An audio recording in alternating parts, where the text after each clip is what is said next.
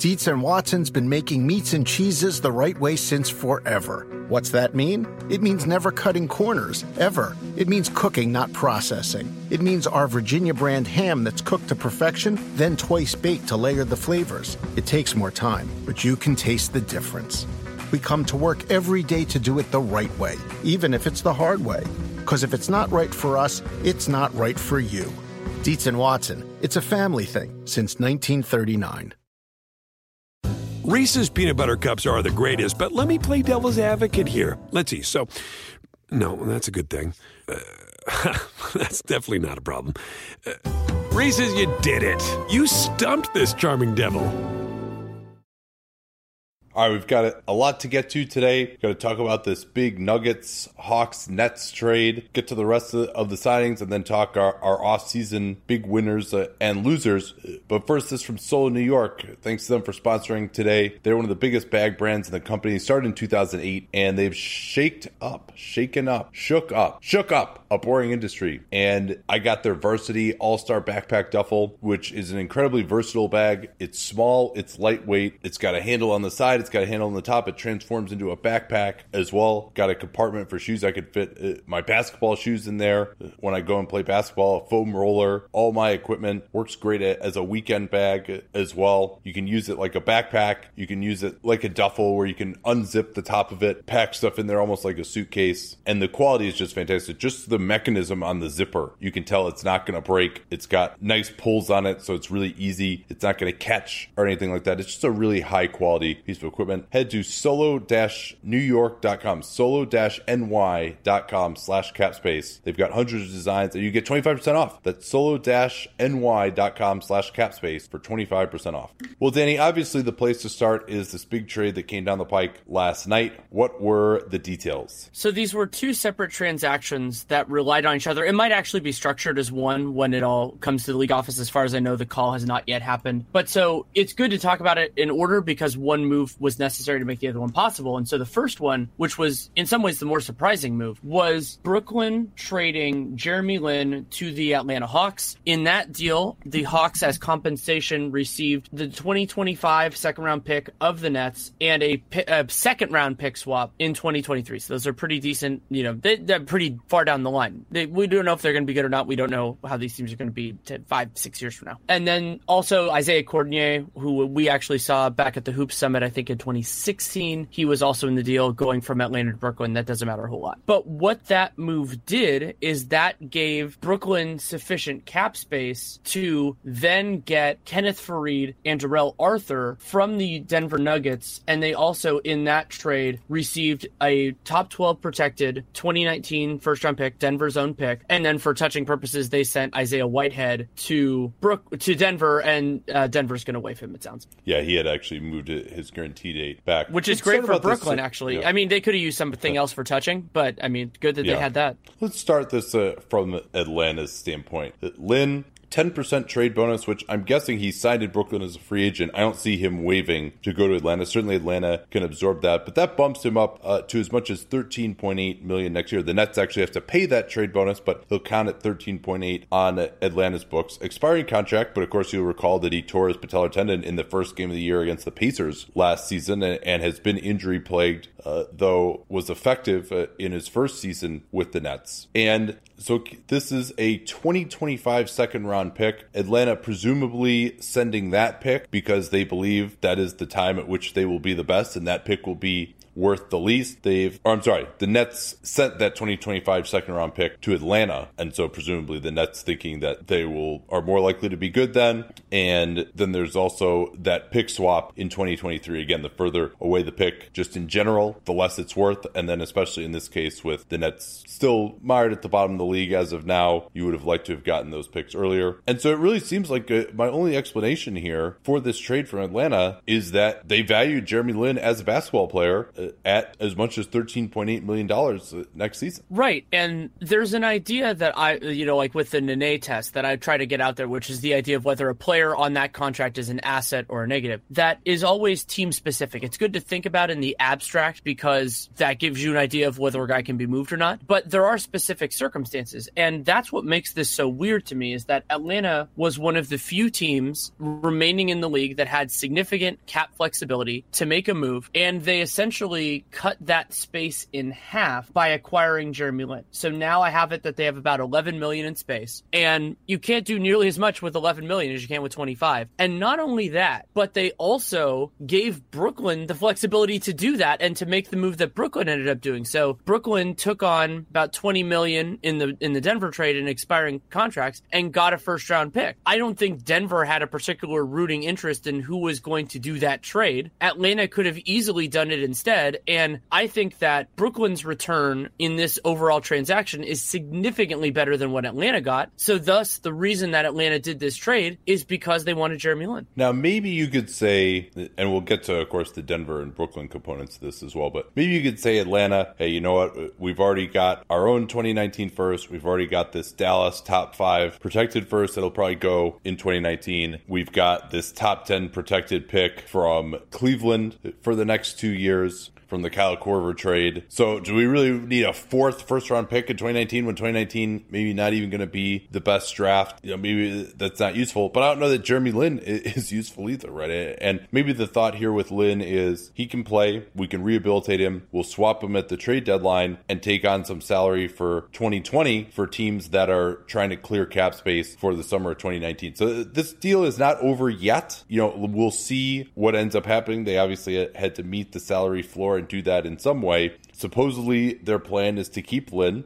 He also has the ability to play some at the 2, has done that successfully in his career. And certainly now, despite their protestations that Dennis Schroeder could play with Trae Young, that's always the hilarious thing that gets said when they draft a new point guard over an incumbent. This, in theory, like protects them for trading Schroeder or whatever, but you know they're going to be bad anyway. I don't think they needed some great backup point guard option this year. And this almost reduces their leverage with Schroeder. Now there's really just no way you can keep Schroeder. And so they probably weren't finding a particularly hot market for his services, with Schroeder having still another 3 years left on that contract at $15.5 million flat. He's got some incentive as well that doesn't seem likely to meet as of this point. So we'll see what ends up happening in an eventual Schroeder trade, if that even happens. But now it seems like they're going to just send Dennis Schroeder home at this point now. I don't see how this helps them in terms of their leverage, because the idea that we could, even though everyone knows that it was BS, this idea that we could keep Schroeder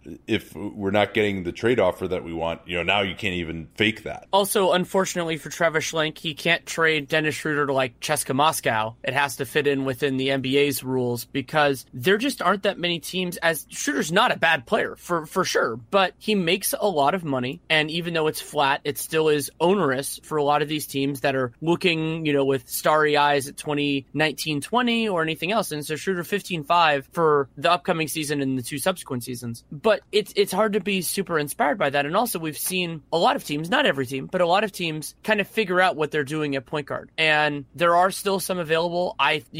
This to me, with the sequence of events that have happened this year, makes Phoenix a more interesting option, especially now that they've given Devin Booker that max contract. Their space in 2019-20 is now less valuable because they have less of it, something Atlanta is now very familiar with. But again, I don't know that Phoenix sees that as just like an awesome thing for them. You know, like maybe there might be common ground to make a deal, but then you have to figure out the terms and everything like that. And so it's a very fraught situation for Atlanta that they don't have leverage, and they don't have leverage because Schroeder's not a great player, and presumably they're going to give Trae Young playing time. So waiting into the year isn't going to do that. Maybe a team's point guard gets hurt. It's kind of like the Marcin Gortat situation in Phoenix years ago, where they ended up getting assets from Washington, and he ended up staying on the Wizards for years. But it's a very curious move. And I think there was an open question about whether Lin, as good as as well as he performed in those early Brooklyn days, like how he fit on this contract. And then the fact that he's coming off of basically 2 significant injuries in the last couple of years really lowers that likelihood and increases the risk for Atlanta. Not that they're necessarily worried about being good this coming year,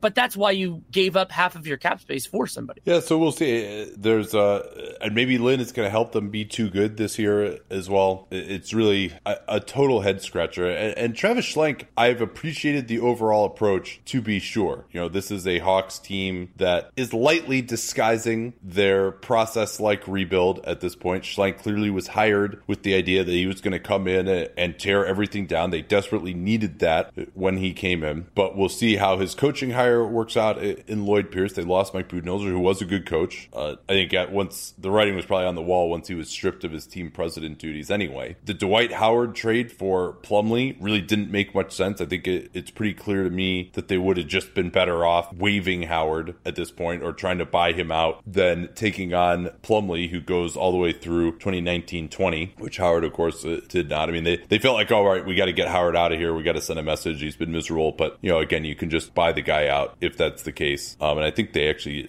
as I recall, gave up value in the second round to do that, to get off of him. This one was a total head scratcher. Also, they signed Ilyasova and Bellinelli, weren't really able to get anything for those guys last year other than some more one games. I thought they did do a nice job in theory of, if they didn't want Doncic, creating a market for him and getting that trade to move down and get their guy Trae Young. We'll see whether Trae Young, who's heading up and down summer league, ends up looking good enough to justify that deal as opposed to simply taking Doncic in that spot. So it doesn't make a ton of sense so far, especially this one. Again, this deal is not totally in the books yet, but what if Lin gets injured now, right? I mean, and if you're looking at it as a way to get better for this year, well, there are probably other point guards on the market who they could have paid a fraction of this price to, who were as or more reliable than Lin. Lin's a very good player when healthy, but again, we don't know if that's going to be the case coming off this torn patellar tendon, and he's unlikely to be nearly as effective either. That is a pretty devastating injury. One small note, Bellinelli was actually included in the Dwight Howard trade. He wasn't signed, but that doesn't help. Like Atlanta acquired him, and then he did, he was fine for them, but they got zero in return. And remember, he did not have the veto power that Ilyasova did, and they still got nothing for him. And also, remember, part of why it might have happened that Bellinelli stayed on their team is that, like Memphis, they didn't want to take on salary for the 18-19 season because, hey, look at what we can do with the cap space. And then they end up burning half that cap space on Jeremy Lin. So it's another team that kind of was thinking about the opportunity cost of that. And yes, it's true. There is a value to what something could be, even if it ended up not working out. That's always true with cap space, with anything else. But I mean, they ended up doing that. And this also ties in with something that I find very interesting with the way this offseason is going, which is I wondered if we were going to get evaluation on teams getting out of bad multi-year contracts. And we got a little bit of that with the Brooklyn-Charlotte trade with the Timofey Mozgov-Dwight Howard deal. But other than that, those teams have held firm, and there are some unique circumstances that lead that to making sense right now. And that those teams didn't need to get off of 18-19 space and that bad 19-20 salary. They only needed one. And so they're not paying to do both. And so teams like Atlanta, where Phoenix ended up to a point, they ended up losing out because I think other teams were more rational than I expected them to be. All right, we got to get to this from the Nuggets standpoint, from Brooklyn's standpoint. But first, this from Lumosity. I know that the people who listen to this program are inherently curious. They like exploring new ideas. Lumosity, the world's most popular brain training program, was built for people like you. My fiance actually has been using it a lot since we were introduced to it. She's really been enjoying it. She had been using another program earlier, and once she got introduced to Lumosity, she liked that a lot better. The way you can get started with them is you could take a free 10-minute fit test to get your baseline scores and see how you compare to others your age, and then you can start training. They're built on a foundation of research and expertise to help you feel confident in your mental abilities. And with Lumosity Premium, you can even follow a personalized training program based on 60+ cognitive games and activities that are meant to challenge your key abilities: memory, speed, problem solving. You can hone a balanced set of skills, or you can isolate one skill that you want to focus on as well. The choice is yours. The way to get started with them is with Lumosity, LUMOSITY.com/capspace. Easy to remember /capspace. We talk about it all the time on the program. That can sign you up for the free fit test, and you can get 30% off Lumosity Premium. Once again, that's Lumosity.com/capspace. Take your free fit test and get 30% off Lumosity Premium. That's Lumosity.com/capspace. Let them know what that /capspace URL that you came from us. Because we're negative people, let's turn now to Denver to recap their portion of these interrelated deals, which may eventually be a 3-team trade. They sent out Kenneth Faried, Jarrell Arthur, a 2019 protected first-round pick. It's protected in the top 12 all the way until 2024, so it'll go go at some point to the Nets, almost certainly, unless Denver experiences some complete disasters. And the top 12 here is interesting because, especially in the West, Denver has been at 13 2 years ago. Donovan Mitchell, 14 this year. They did at least get Michael Porter there. We'll see how he ends up looking. But they've barely missed out in the playoffs. So if they end up in that range, Brooklyn still will get it, with the West being more difficult, with Denver trying to get the playoffs. I think the Nets did well to make this top 12 protected instead of lottery protected. You always want to generally get picks earlier. This is the only pick that Brooklyn has in the quiver outside of all their own picks, amazingly, having those going forward. There's also a future second. Do we know what year that is, that second? I don't believe I've seen it. Well, I can continue with it if you see if you can find it. But Fareed and Arthur. Fareed, $13.8 million this season. Arthur, $7.5 million this season. So you're looking at a little over $21 million in dead-ish salary. Fareed is going to have some discussions with the Nets today, find out whether he's in their plans or not. They're going to sign Ed Davis, so I'm guessing probably not, unless they want to play him at power forward. Fareed's really best as a small ball center. I still think he is someone who's gotten a little bit of a bad rap. The emergence of Jokic and all the centers in Denver has kind of made it difficult for him to find playing time, but I think he can help some team as a backup center, see what kind of shape he's in after really not having played much these last 2 years. But this is mostly a salary dump. And all right, a first round pick and a second of indeterminate value protected. Probably going to be, if you want to say the Nuggets are going to be better next year,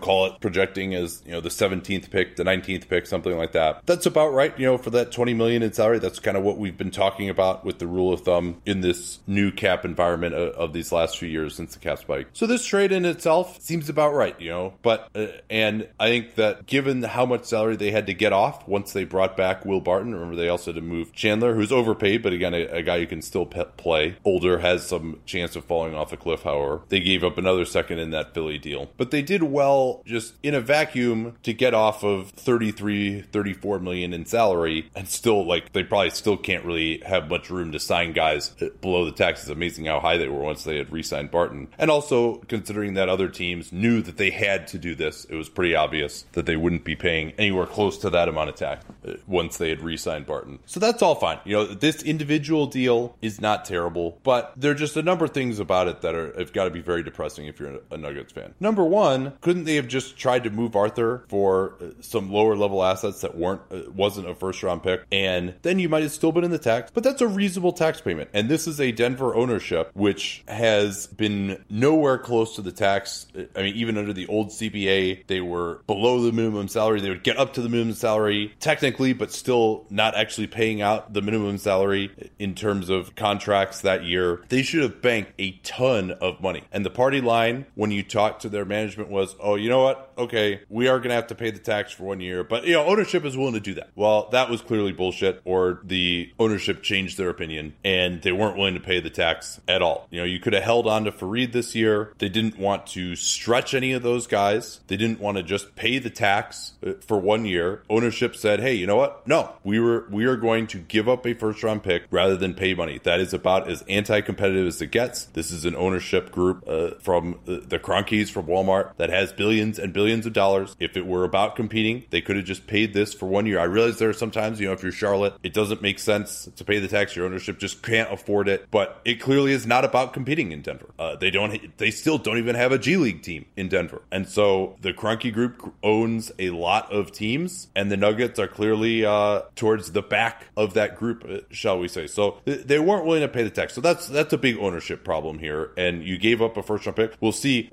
Denver, they don't do too good when they give up these first round picks, do they, Danny? Oh, you just really want to pour it on them, don't you? Because they're the last team to ever sell a first round pick. They sold the pick that became Rudy Gobert. I mean, that's one. And then Donovan Mitchell last year. Yeah, well, that was a tactical trade. I think that was a little bit, that wasn't to dump money or anything like that. That was because they wanted Trey Lyles. They made a mistake, but that was. But if there's ever an organization that's just like, hey, you know what? We probably shouldn't trade away first round picks. That should have had that hammered into their brain. By now. The whole don't trade with Masai Ujiri kind of idea, but the other way.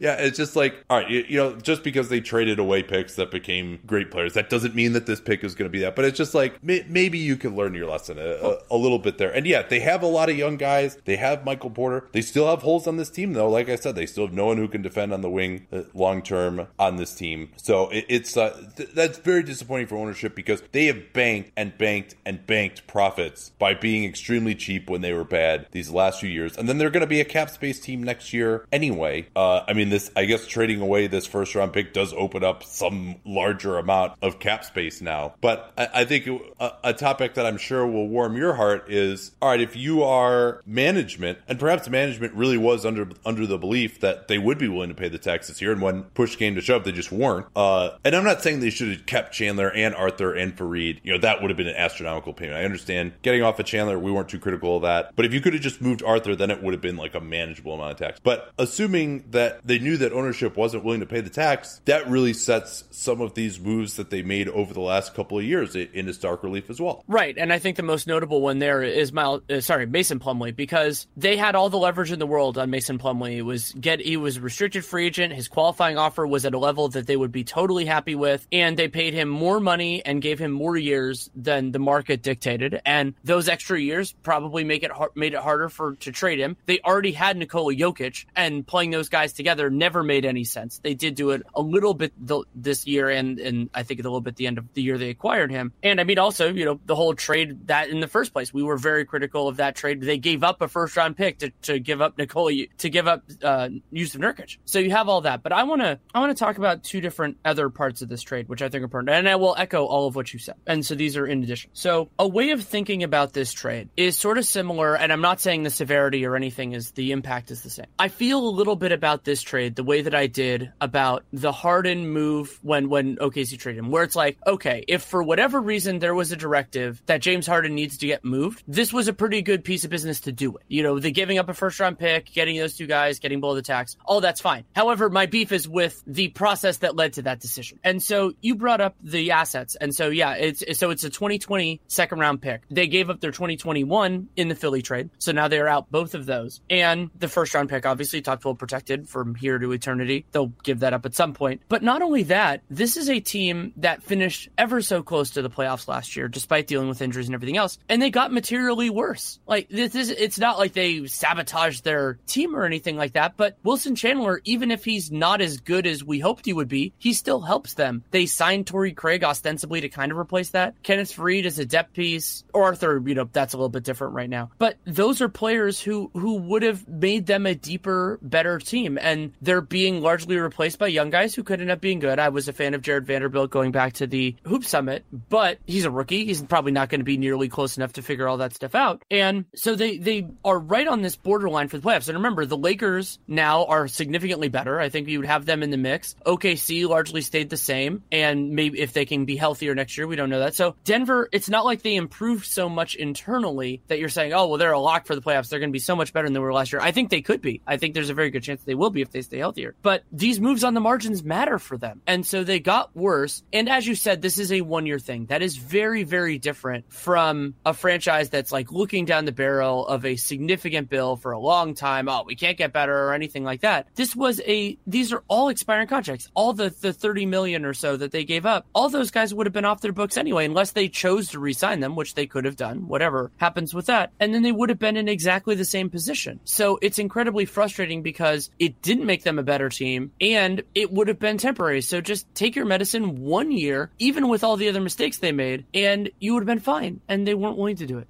Yeah, so you mentioned Plumlee. That one, they traded a first-round pick, remember, just to get Plumlee, along with Jusuf Nurkic. Again, a little bit of revisionist history there because, Nurkic is better than Plumlee, but he was a cancer in the locker room. And then, of course, they doubled down on having traded Plumlee. They paid him in a center market that existed only in their own head. So you could look at it, if you choose to, as, well, now they've almost given up 2 first-round picks for Plumlee, right? Because they wanted to trade for him, and now one because you took on the salary that you couldn't afford and knew that you couldn't afford. I mean, they signed Paul Millsap last year. They knew that this Jokic raise was coming. I also heard it suggested somewhere that they should have just, none of this would have been needed if they had just kept Jokic on that team option. I don't think Jokic would have been too happy making the minimum when you had the option to pay him $25 million, and he would have been unrestricted after that. Probably don't want to alienate him there. He is your best player. And beyond that, you don't have the ability to retain paying him. And what you're getting with that, this is similar to Gordon Hayward, is the 5th year, and Jokic is young enough where he might not care about that. Like, really, it's the 8% raises versus 5%. The starting salary would have been identical. And so you're taking an absolutely gargantuan risk by letting Jokic hit unrestricted free agency. Yeah, that part of this offseason is not an issue. And they also did another nice move where they actually got Isaiah Thomas for the minimum. I mean, this is a sad turn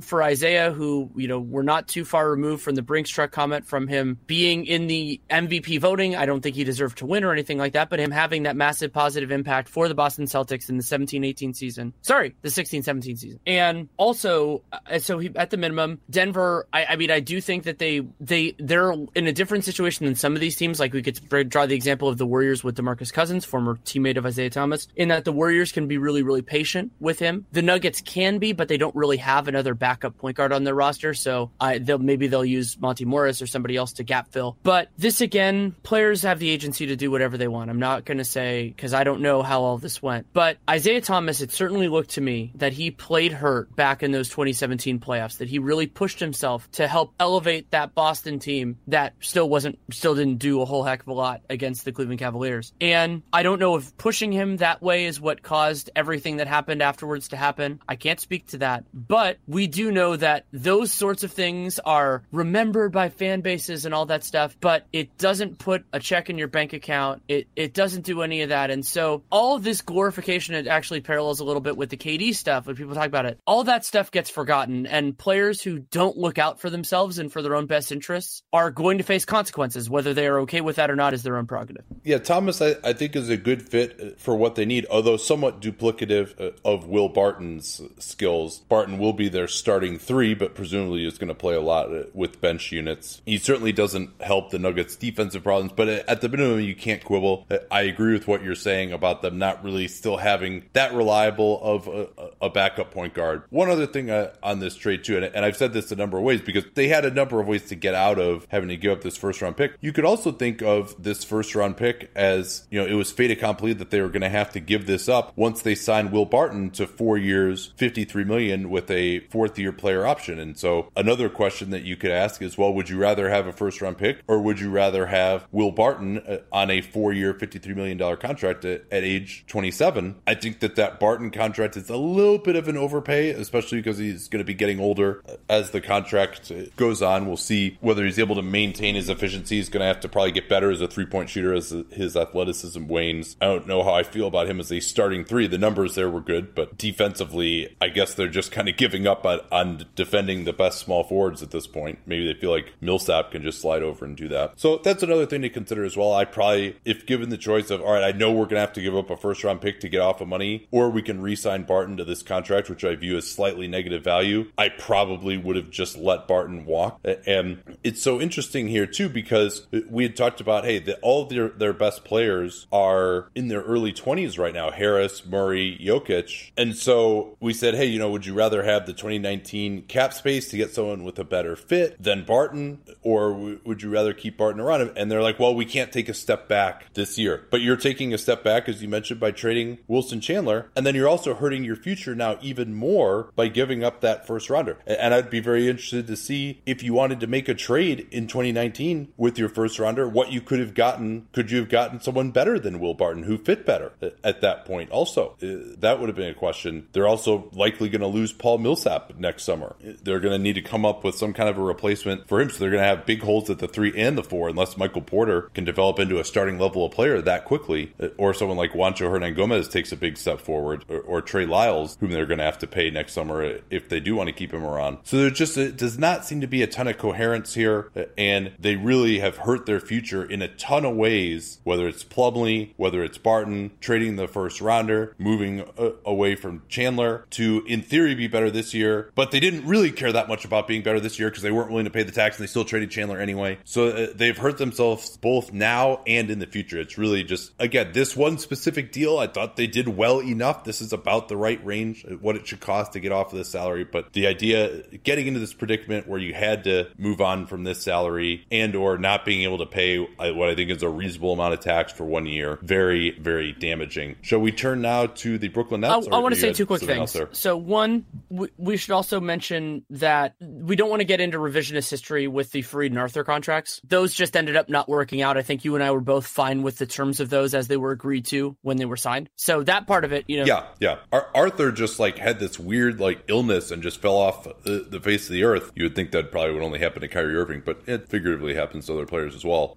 But he would have been a useful player for them as a small ball center, as a backup four who could shoot some threes. I think if he had just continued to age at a normal level, I think he was only 27 when that was agreed to. I don't think we'd be talking about him as such dead salary. He just has had some weird injury problems. So yeah, I agree with you. I don't think. And Faried, the game has changed a lot around him, but he's was a quality player, and they got him for what looked like it should be sub-starter money at the time. Yeah, so those ended up just not working out for them, and I want to kind of separate, just to mention that, to give them a little bit of credit there. But let's move on to the Brooklyn Nets, the team that I think a lot of people would start with here, and there certainly is a lot to piece together, and this was really impressive. I think they took advantage over this summer, and we'll do off-season grades at a later point, but it's a good point to talk about some of it. They were able to, with these two moves, kind of create an opportunity almost out of nothing, out of another team's mistake, and really get value for it. Yeah, and the fact that they were able to move on from Lim at such a small cost, and then they're able to replace the second rounder that they sent. It's earlier, too. I mean, they actually upgraded in terms of the second rounder, their own 20. I'd rather have Denver's 2020 probably than the Nets' own 2025, and hopefully that pick swap with Atlanta won't kill them in 2023. I mean, it's a second rounder, so probably not much is going to kill you there.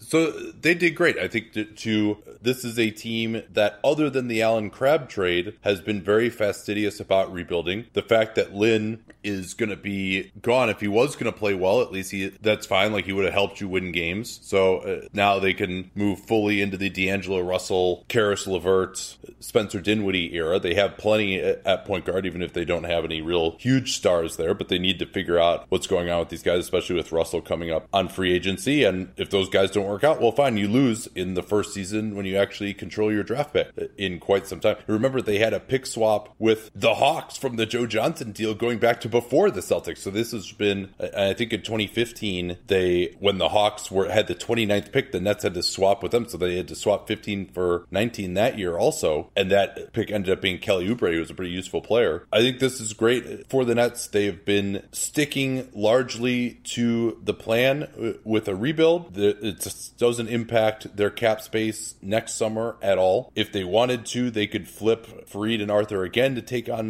bad money at the deadline. More likely, they're just going to go into the summer of 2019 and try to compete with the Knicks in the summer of 2019. We've talked about this before, but to reiterate, the Nets are looking at about $56 million or so in room. Joe Harris is going to cut into that a little bit. Also worth noting here from a cap perspective, the fact that they have not signed Joe Harris yet is what enabled them to make these deals, because with his cap hold still only at the minimum, coming off a minimum salaried contract, they had a bunch of space, and then of course they were able to augment that by moving on from Lin. Had they signed Harris already, he would count for $8 million or so. He signed that 2-year, $16 million deal rather than at the minimum of $1.5 million. So that would have cost them $6.5 million in cap space, and they wouldn't be able to do this deal. So they did a great job of working with Harris, not signing him yet. Also, quick note on the Nuggets here. There's been some talk that, they were able to get below the tax, and now they can open up their full MLE and their BAE, although that could put them again close to the tax. So number one, they might not do that. Number two, they only have one roster spot left.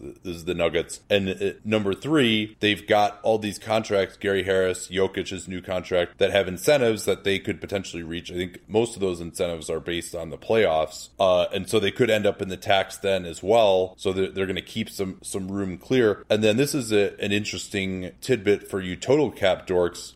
Jeff Siegel was tweeting about this, that because the Nuggets already signed Torrey Craig using part of their taxpayer MLE and designated that as the taxpayer MLE, that now they cannot have access to the BAE and the MLE, because once you use your taxpayer MLE, you lose the BAE and the regular MLE. Whereas if you do it the other way, if you use your regular MLE or BAE, not both of course, and you don't go over the mid-level amount, if you get into the tax, you get above the apron, then you can just designate it as taxpayer mid-level, as long as you don't go over the taxpayer mid-level amount. So you can go from the regular mid-level to the taxpayer mid-level in terms of designation, but you cannot go backwards. Once you have used that taxpayer taxpayer mid-level. If you sign guys when you're over the apron to the taxpayer mid-level, you now have lost the regular mid-level and the BAE, because the idea is you sign someone to this when you're over the apron, and so you can't undo that at that point. So that was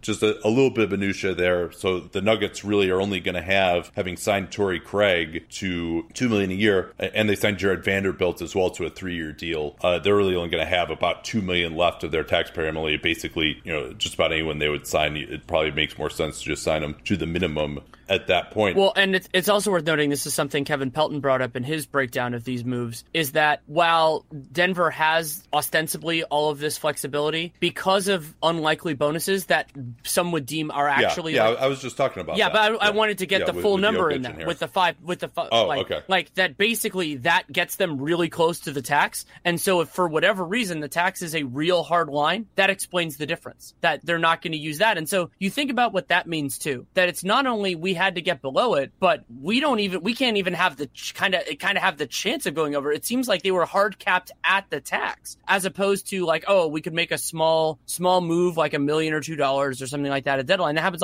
even the Noah Vonleh trade, for example, last year, like those sorts of things happen. But yeah, it's very frustrating. But let's get back to Brooklyn. I think. Oh well, here I got one more thing on Denver too. We got Jesus, we're so negative here.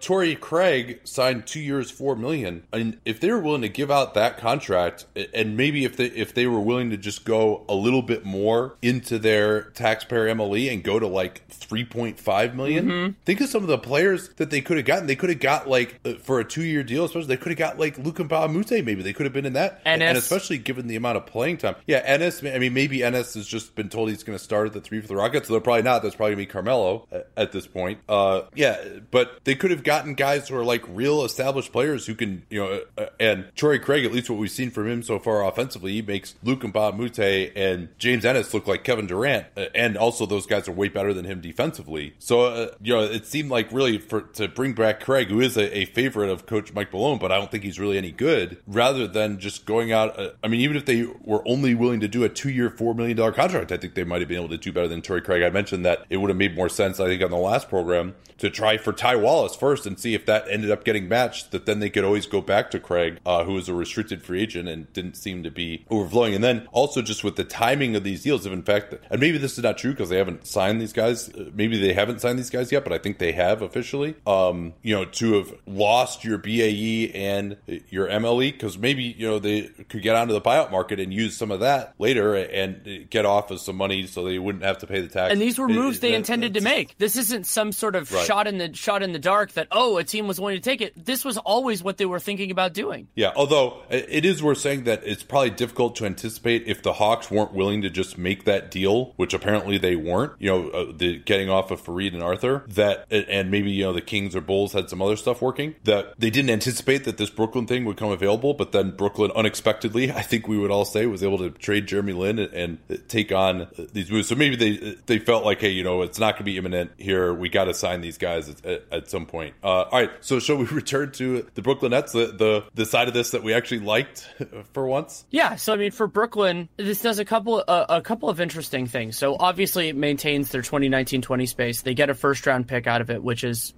impressive. And, it's the going rate. And remember, this is, by our expectations, this is going to be a decent first-round pick. This is not Atlanta getting Houston's. And while we probably didn't expect the Rockets to be the best team in the league, we expect them to be on the high end. Denver is probably not going to be at that level. I think they're going to be on the fringes of playoff contention, whatever year this happens. But so that's a little bit better. You pay a little bit extra for that to get a superior pick. And then also, you talked about... And they had nothing else that they were going to do with this space anyway. Right. At some point, it's like, hey, if we can get a first rounder, we're not doing anything else right now. Let's just do it. And so, yeah, to get for $21.5 million, $22 million, whatever it ended up being, I thought it was pretty good. Yeah, and Arthur, they can clear that. They could just cut him if they want to and clear the roster spot. Maybe they want to keep him as a vet, whatever they want to do there. And with Fareed, there is a little bit of an overlap if they want to keep Fareed between him and Ed Davis just being kind of solid vets on a team that isn't necessarily trying to win a lot this year. I like Ed Davis better, but you could go with that. But Faried, one really interesting idea, I don't have a candidate in mind, would be theoretically with either one or both of these guys, they could flip them again and just take on somebody, like take on a little bit more bad money because they have this wiggle room, and they could, I don't think it's going to happen, but theoretically they could. Those negotiations could happen, take on an extra couple million, because if they're going to cut Faried anyway, if that's what they decide, or they're going to buy him out or whatever, and maybe they just keep him. I mean, he's certainly a useful player. Maybe somebody gets desperate later on, or you could use that as a vessel to take on something else. I don't think they want to take on 1920 salaries, so those options are limited, but maybe that option's on the table somewhere. So for Brooklyn, they get that. They already have lined up everything else, so we'll know that they're kind of done when they sign Harris and sign a Davis. They can basically do that now, because now their space is spoken for. They still, by my math, had enough to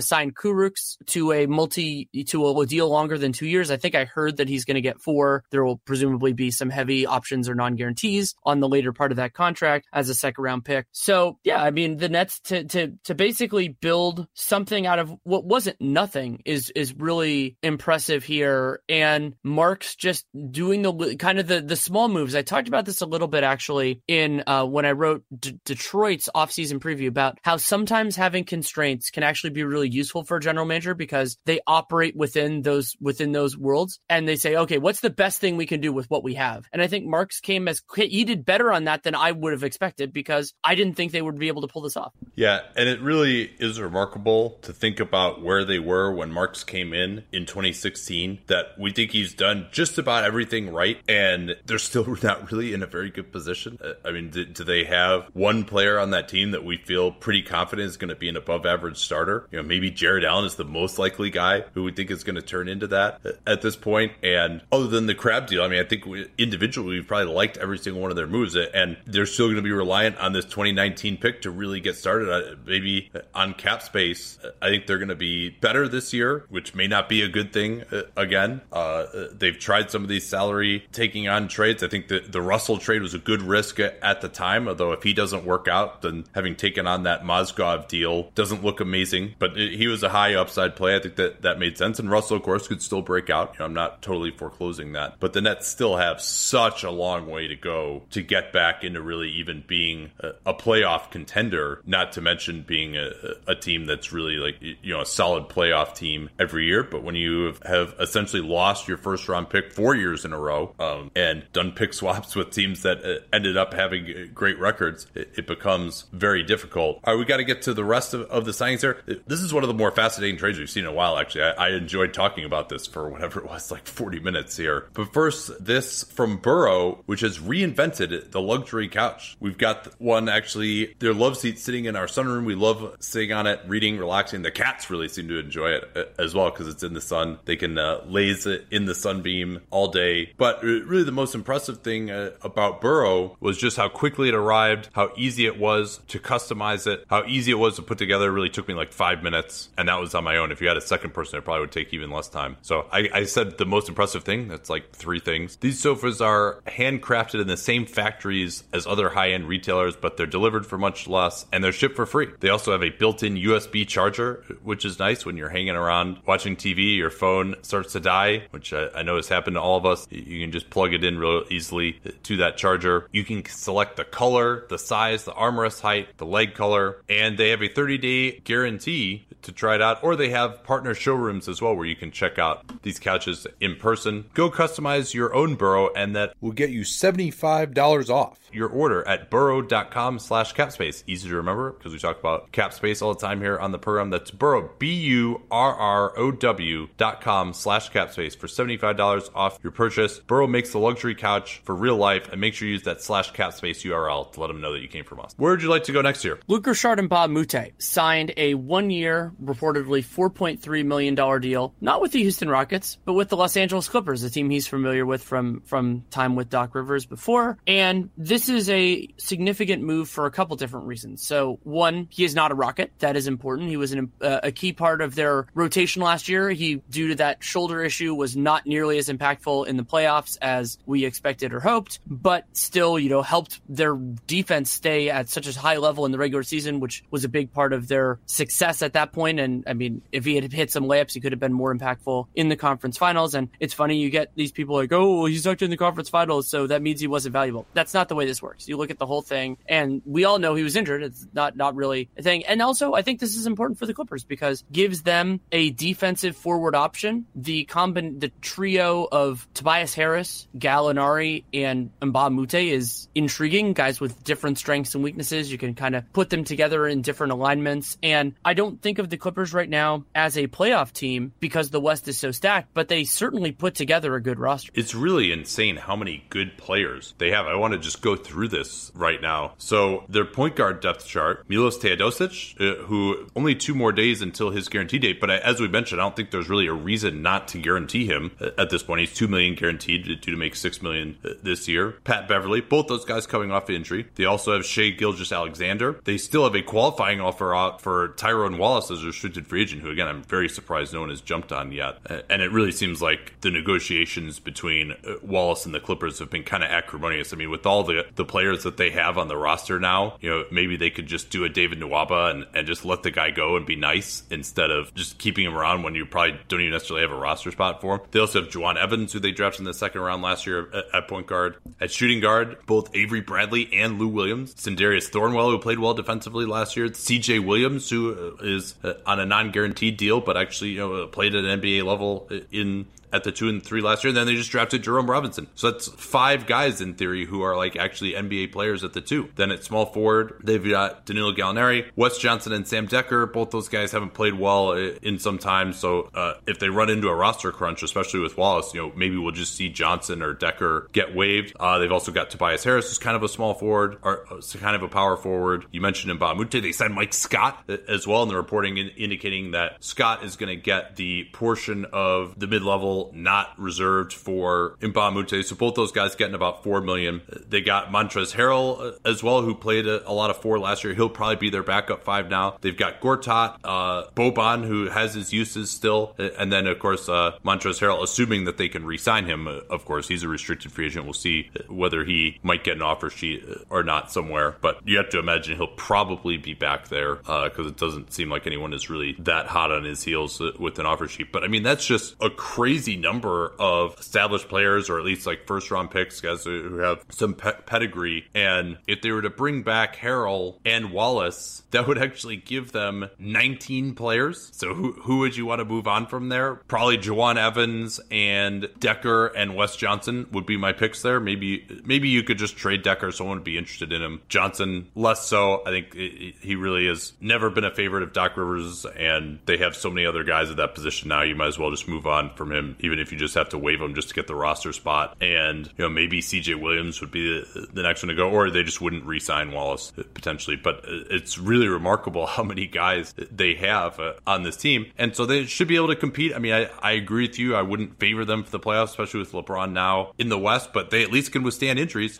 We know that. Yeah, they're an incredibly deep team, and I don't really see any consolidation trades in their future. It's possible, but just with the way that this roster was concocted, I think they're going to largely keep it together. And yeah, I'm excited to see where it turns out. Then we can pivot. Yeah, but if I will say this, if they're out of it, I mean, they could definitely make some trades. Now we haven't seen it be possible to get as much of a first round pick for guys who are ending on contracts just for a rental, but maybe Avery Bradley, if you're out of it, you could get a first round pick for him because if he plays well, because he's got that non-guarantee for next year. And Pat Beverly is someone who could always help a team as well. And Mbah a Moute, if they're out of it, there'll be a ton of teams probably that could use his skill set as a defensive 3. I want to give you a random idea. This would be later, more towards the trade deadline, but let's theoretically say the Sixers acquired Kawhi Leonard and didn't involve Wilson Chandler in that trade, or even just because they thought he was a better use of assets. You could do something involving Wilson Chandler and Avery Bradley. Like those salaries are close enough to matching. You can make that work, and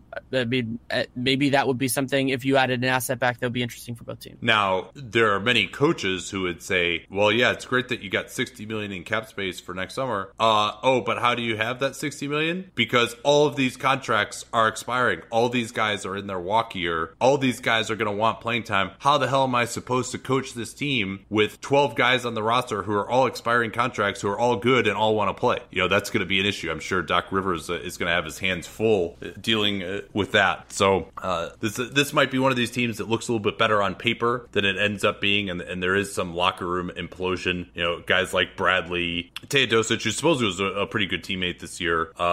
Beverly is a headstrong personality. Gortat, not exactly known for keeping his mouth shut. Harris is an expiring contract also, though he might be an extension candidate potentially. You've got these rookies coming in, so I'll be very interested to see what this team looks like. But they certainly have pretty much guys who can play in every situation on this team. Where do you want to go next? Let's go to Mbah a Moute's former team. The Houston Rockets have lost now two of their rotational forwards in Ariza and Mbah a Moute, and they signed James Ennis, 2 years at the minimum, second-year player option. And this is a different way of betting on yourself with James Ennis. He didn't take. I damn well hope somebody made him an offer for more money in 1 year. But Houston is probably going to have playing time, whether that is as a starter or as a reserve. We'll see what happens with Carmelo Anthony. And the player option gives him a little bit of protection in case the season really doesn't work out, that he can get, at least the minimum somewhere. And I think this is a good signing for them. It is not a full and complete replacement, but I like James Ennis as a basketball player. I think he could fit in very well there. And I'm happy about it for them. And I do think that, though, that this ties in with what we talked about on the last podcast about this being a cost-cutting thing with swapping, if we want to say it's swapping Mbah a Moute, I mean, you could go with Ariza either way, for Ennis, a clearly inferior player, though he has untapped potential. And it looks like the biggest reason that swap happened was money. Start with Ennis. He shot 36% from downtown over his career, but only 443 attempts across 220 NBA games in his career. That's not really enough to say whether he's a 30% three-point shooter or a 35% three-point shooter, but the lack of volume. I mean,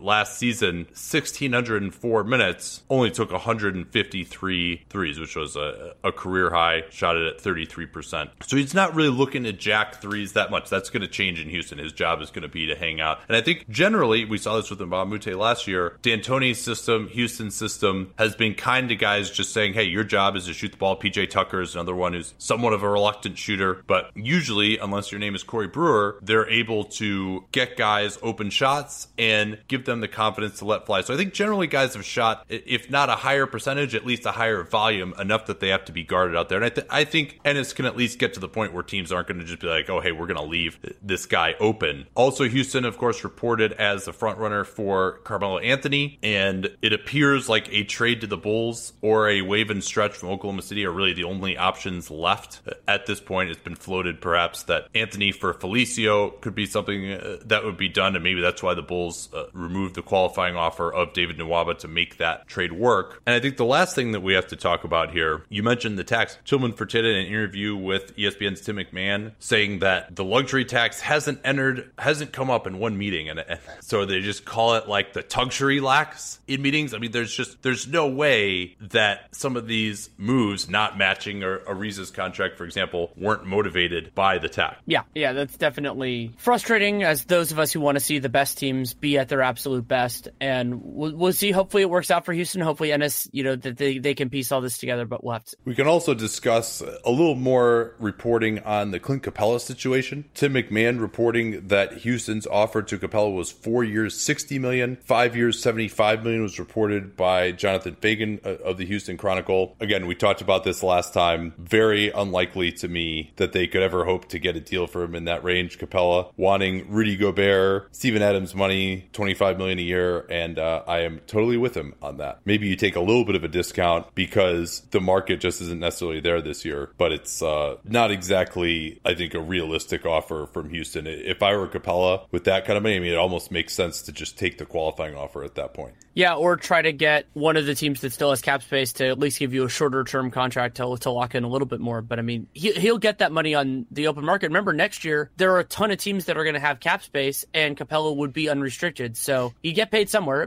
It would probably, if it weren't the Rockets, be a suboptimal circumstance. But if you get paid, I mean, he can prioritize whatever the heck he wants. Somebody who is making rumored Clint Capella offer money is Derek Favors Derek Favors, and we got the terms on this, which I find really interesting. You and I talked about when we heard that the second year of this was non-guaranteed, that what we wanted to see was the guaranteed date. And the guaranteed date ended up being July 6th. And so that is a pretty good date, I would say, for the Utah Jazz, because they will have a good idea of where this is going. They won't know everything. I mean, you won't know everything by the 6th or even by, the 3rd or wherever. But it's a whole lot better than like June 30th and everything else, especially with the flexibility that Utah, paralleling this offseason, the flexibility that they could have for next year. So I think that worked out well. And something that I didn't know, maybe this was something you knew, was that not only is Raul Neto's second year not guaranteed, I think it's $2.1 million, it also has that 7-6 guarantee date. So the Jazz have a lot more flexibility than we might have thought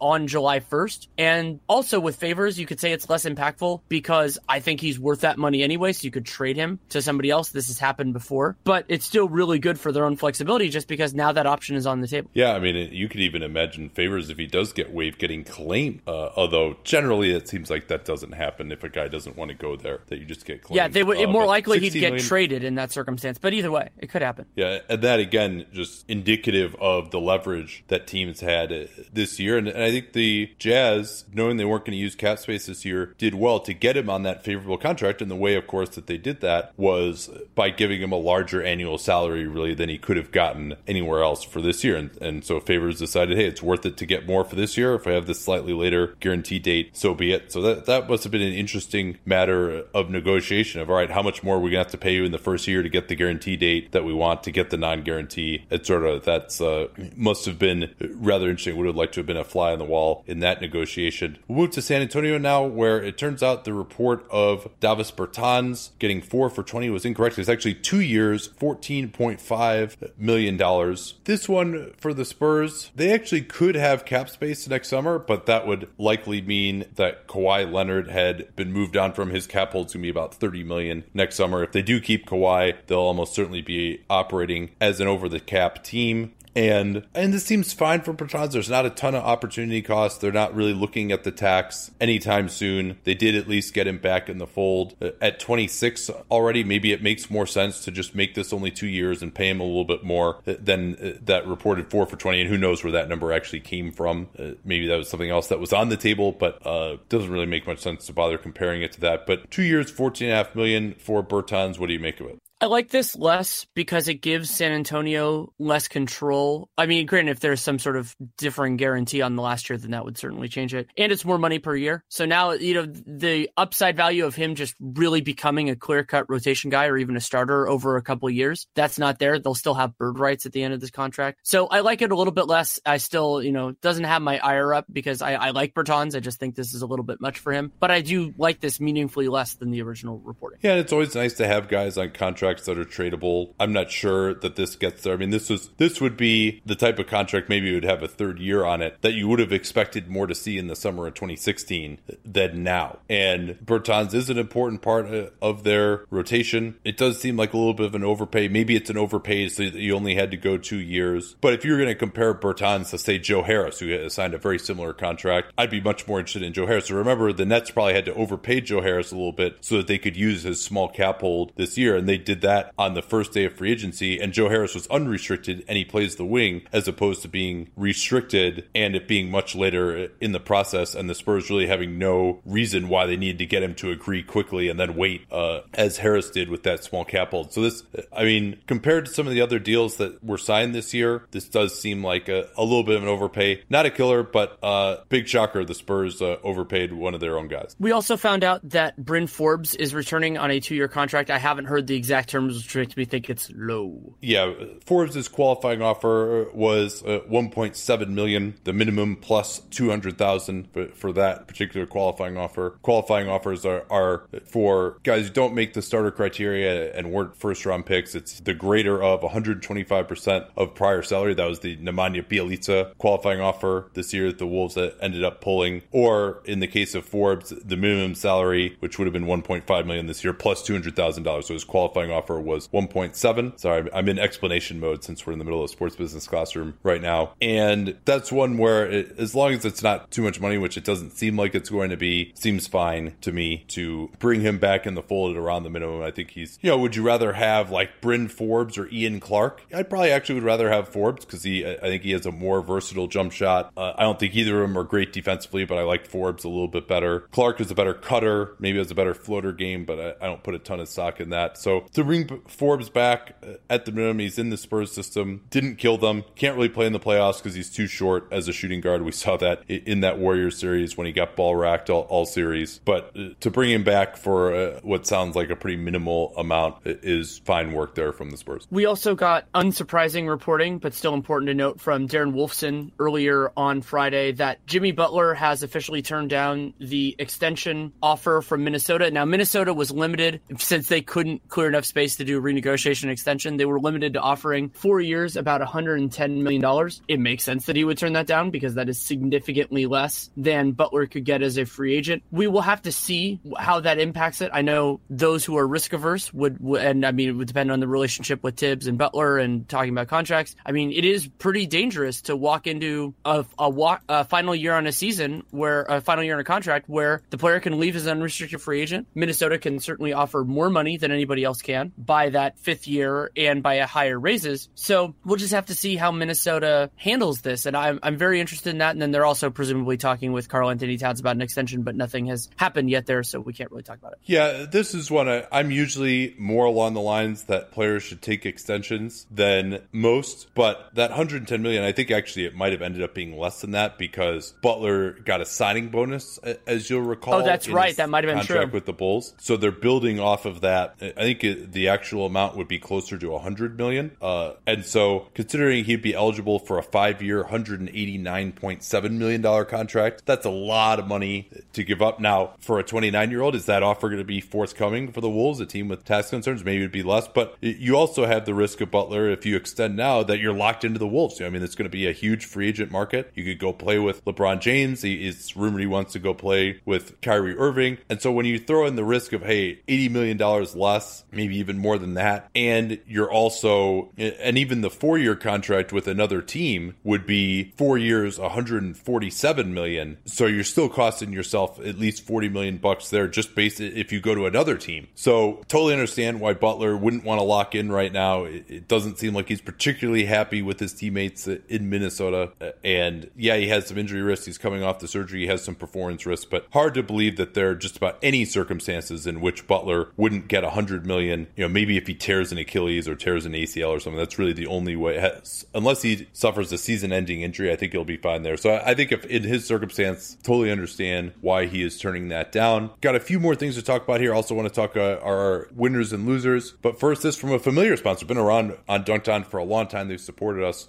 As we've grown, they've grown like crazy as well. The copy used to say they sold over 1 million watches. Now they're at almost 2 million watches. And they're sold in 160 plus countries as well, which is a great way for international listeners to support the program with movement.com. MVMT.com/capspace is that URL. You can get 15% off today with free shipping and free returns. Their watches start at just $95. And I never really was a watch guy because the watches that I liked didn't really seem to be in my budget. They're $400, $500 at a department store. But if you go to that movement.com, MVMT.com/capspace URL, just scroll through their watches and see. I think you'll find something that you really like. I'm a fan of their 40 series. I like the little bit smaller of watch. The 40 stands for 40 millimeter, but they've doubled their number of watch styles. So definitely go back there, see what you can find. My mom loves buying them as gifts for men or women. My fiance has one as well. They've also got sunglasses and women's bracelets available. So they are constantly expanding. Check out that collection that they have at movement.com/capspace, MVMT.com/capspace. Use that /capspace URL to let them know that you came from us and join the movement. A couple other small things here before we get into our winners and losers. We talked about Malik Monk missing 6 to 8 weeks with a thumb injury. A further review has indicated that his thumb is not fractured. I don't think he played again in Summer League, but at least he's going to have an offseason. He won't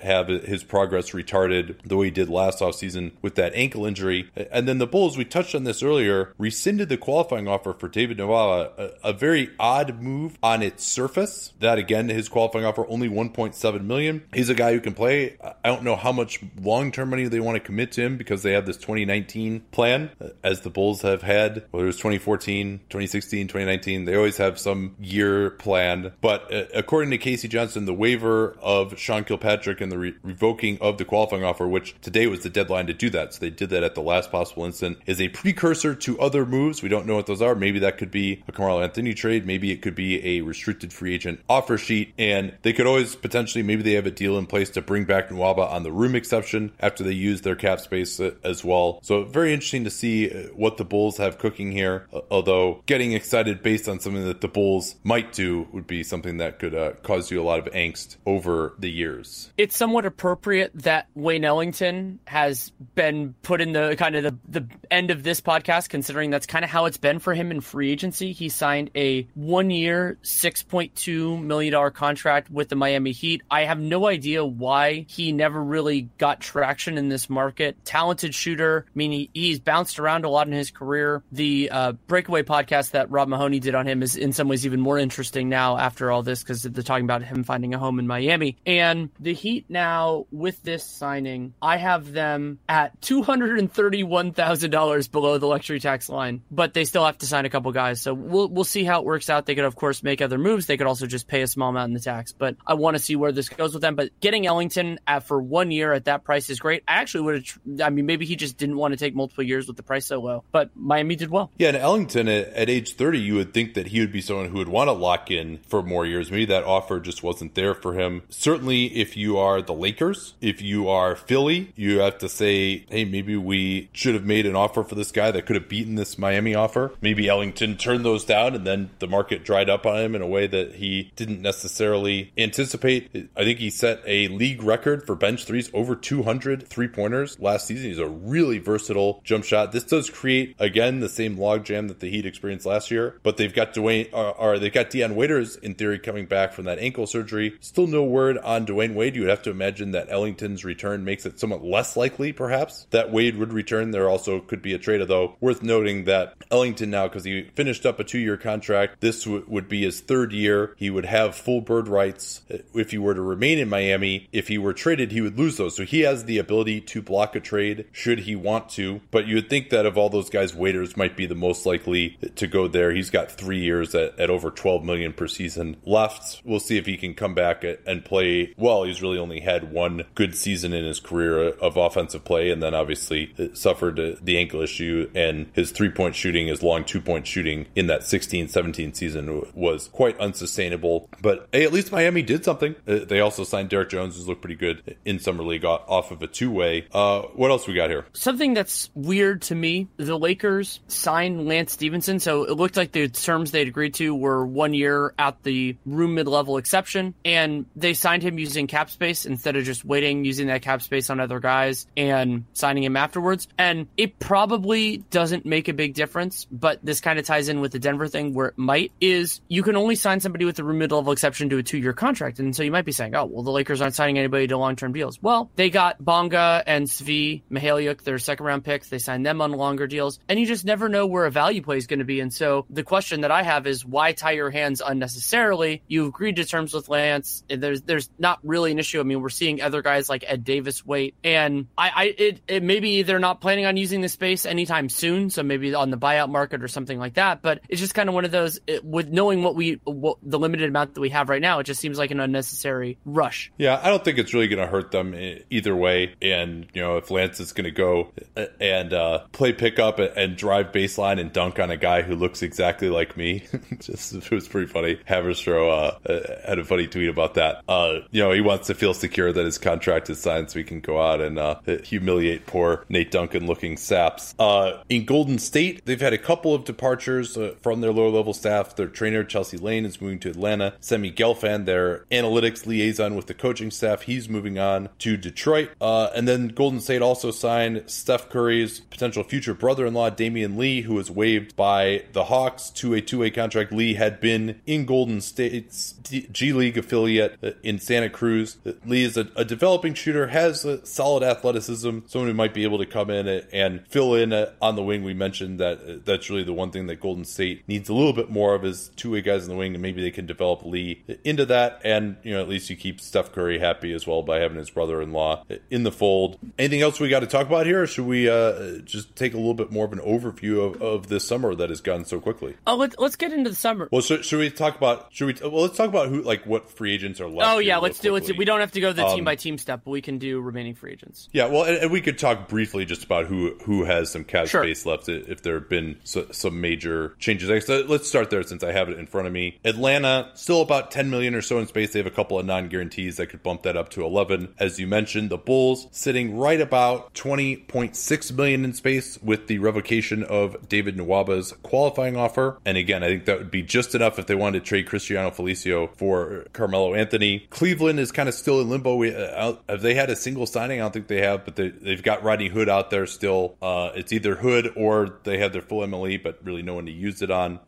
Dallas has $4 million or so left with Dirk Nowitzki still out there as a free agent. He'll either get, whether it's the room exception or the remaining cap space, whichever is larger. Indiana still has a couple million out there in space, depending on whether they waived and stretched Al Jefferson or not. I'm not sure whether they did that. I haven't seen reporting on that. And then the Lakers, they've got their room exception remaining among some of the major ones. Sacramento, still $19.5 million, a Zach LaVine-sized chunk of room sitting out there for them. And anyone else I'm missing who really, I guess Utah still has their full mid-level. So does Orlando. Again, kind of doesn't really seem like there's anyone to use it on. Yeah, Orlando, that's another one. Sleeping giant in free agency, Orlando Magic. And you would say maybe, I don't know what the Magic have planned for this year. Do they want to tank or what? But you would think that they would have offered Isaiah Thomas a little bit more than that, and that Thomas would have been interested in going there, given the fact that I think he could have had a larger role than in Denver. We still have no idea what Thomas's health status is,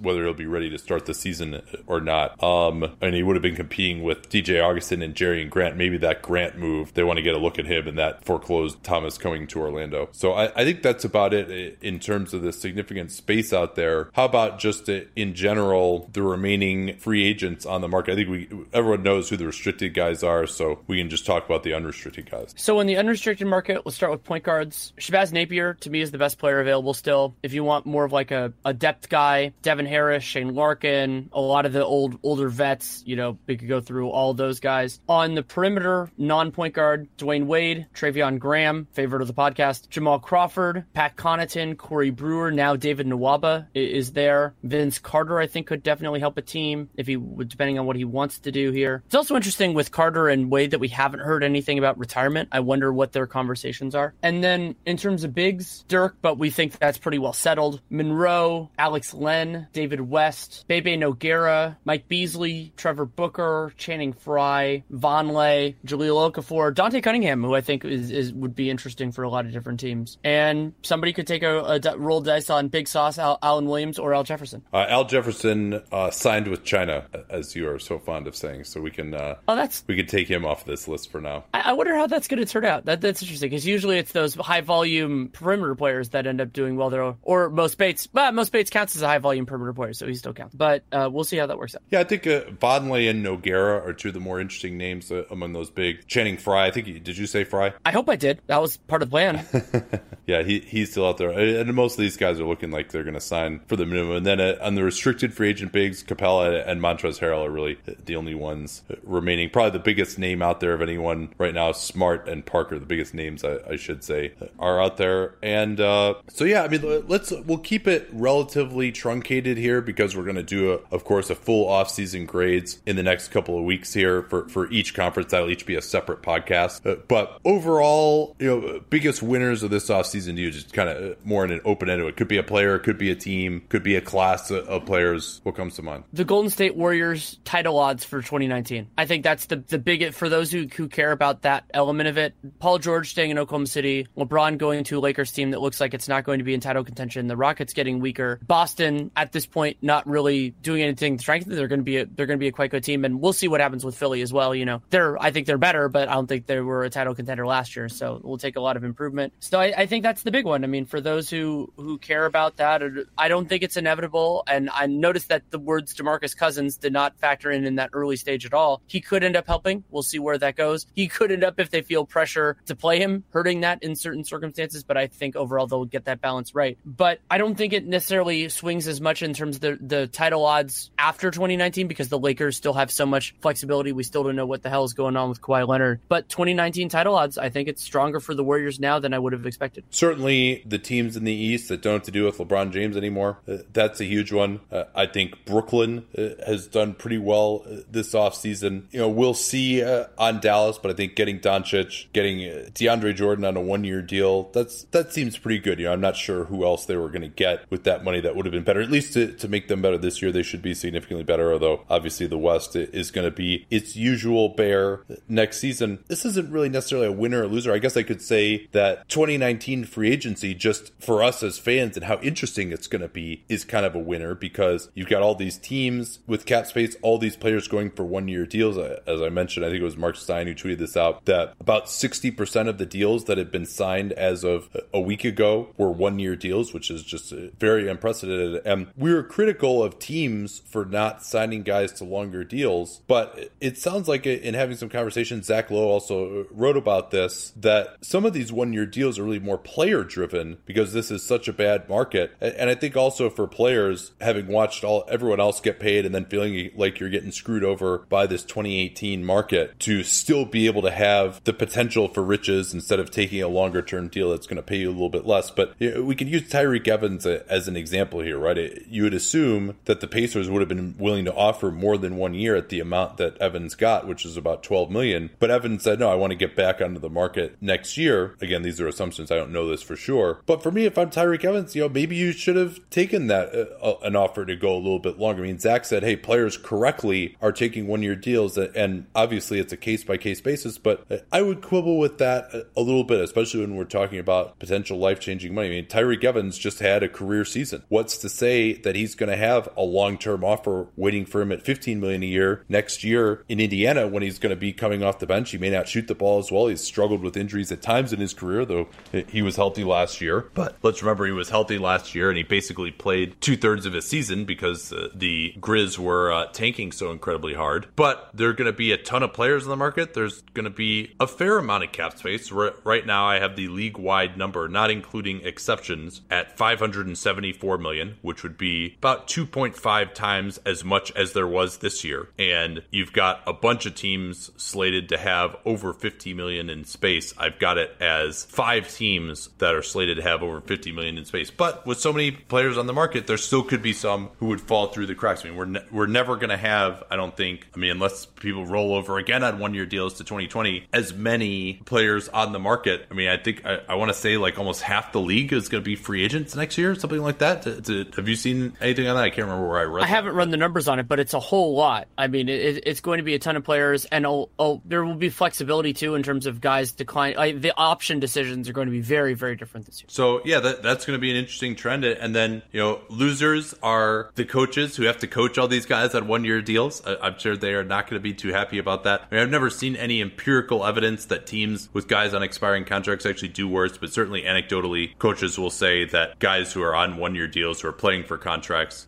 are harder to coach. A couple other winners I wanted to bring up, guys that got paid even though it was a narrow market. Zach LaVine getting his big money. Will Barton, I think, got a contract that looks good. Oh, yeah. Jeremy Grant got paid a lot more than these kind of rotation level guys. Ersan Ilyasova got paid a lot more than his counterparts, kind of in that backup power forward range. Doug McDermott. Basically everyone, I think, who agreed right on July 1st, if you were a player, probably did pretty well. And we'll see whether those players who signed longer term deals made the right decision, or whether everyone in 2019, guys who aren't as good as them, end up getting way more money than they do. But obviously there's a price to be paid for security as well if you're a McDermott who hasn't made that much money in his career. Will Barton was on a 3-year, $9 million contract before this. This is a life-changing payday for him, and good job by him and his team, certainly, to hold out for more money. They got it. It was a risk, certainly, but the Nuggets do tend to overpay their own guys, and they made the right bet there, even at the expense of having to get off of money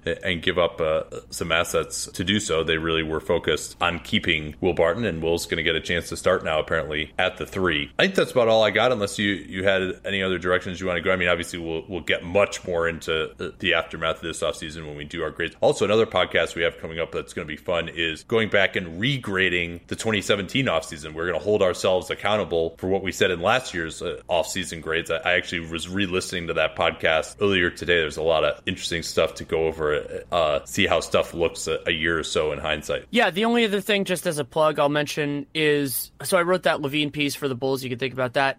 I'm going to have a bunch of stuff now that I'm back home settling it out. But Real Jam Radio will come out at some point before the next Dunked On. I don't know exactly when that's going to be. Still working on it, but you can listen to that, and we'll have more stuff coming out in the near term. All right, thanks again for listening. Don't forget about our sponsors. Make sure you enter those /capspace URLs. Let them know that you came from us, and we'll be back early next week. Till then. Reese's peanut butter cups are the greatest, but let me play devil's advocate here. Let's see. So, no, that's a good thing. That's definitely not a problem. Reese's, you did it. You stumped this charming devil.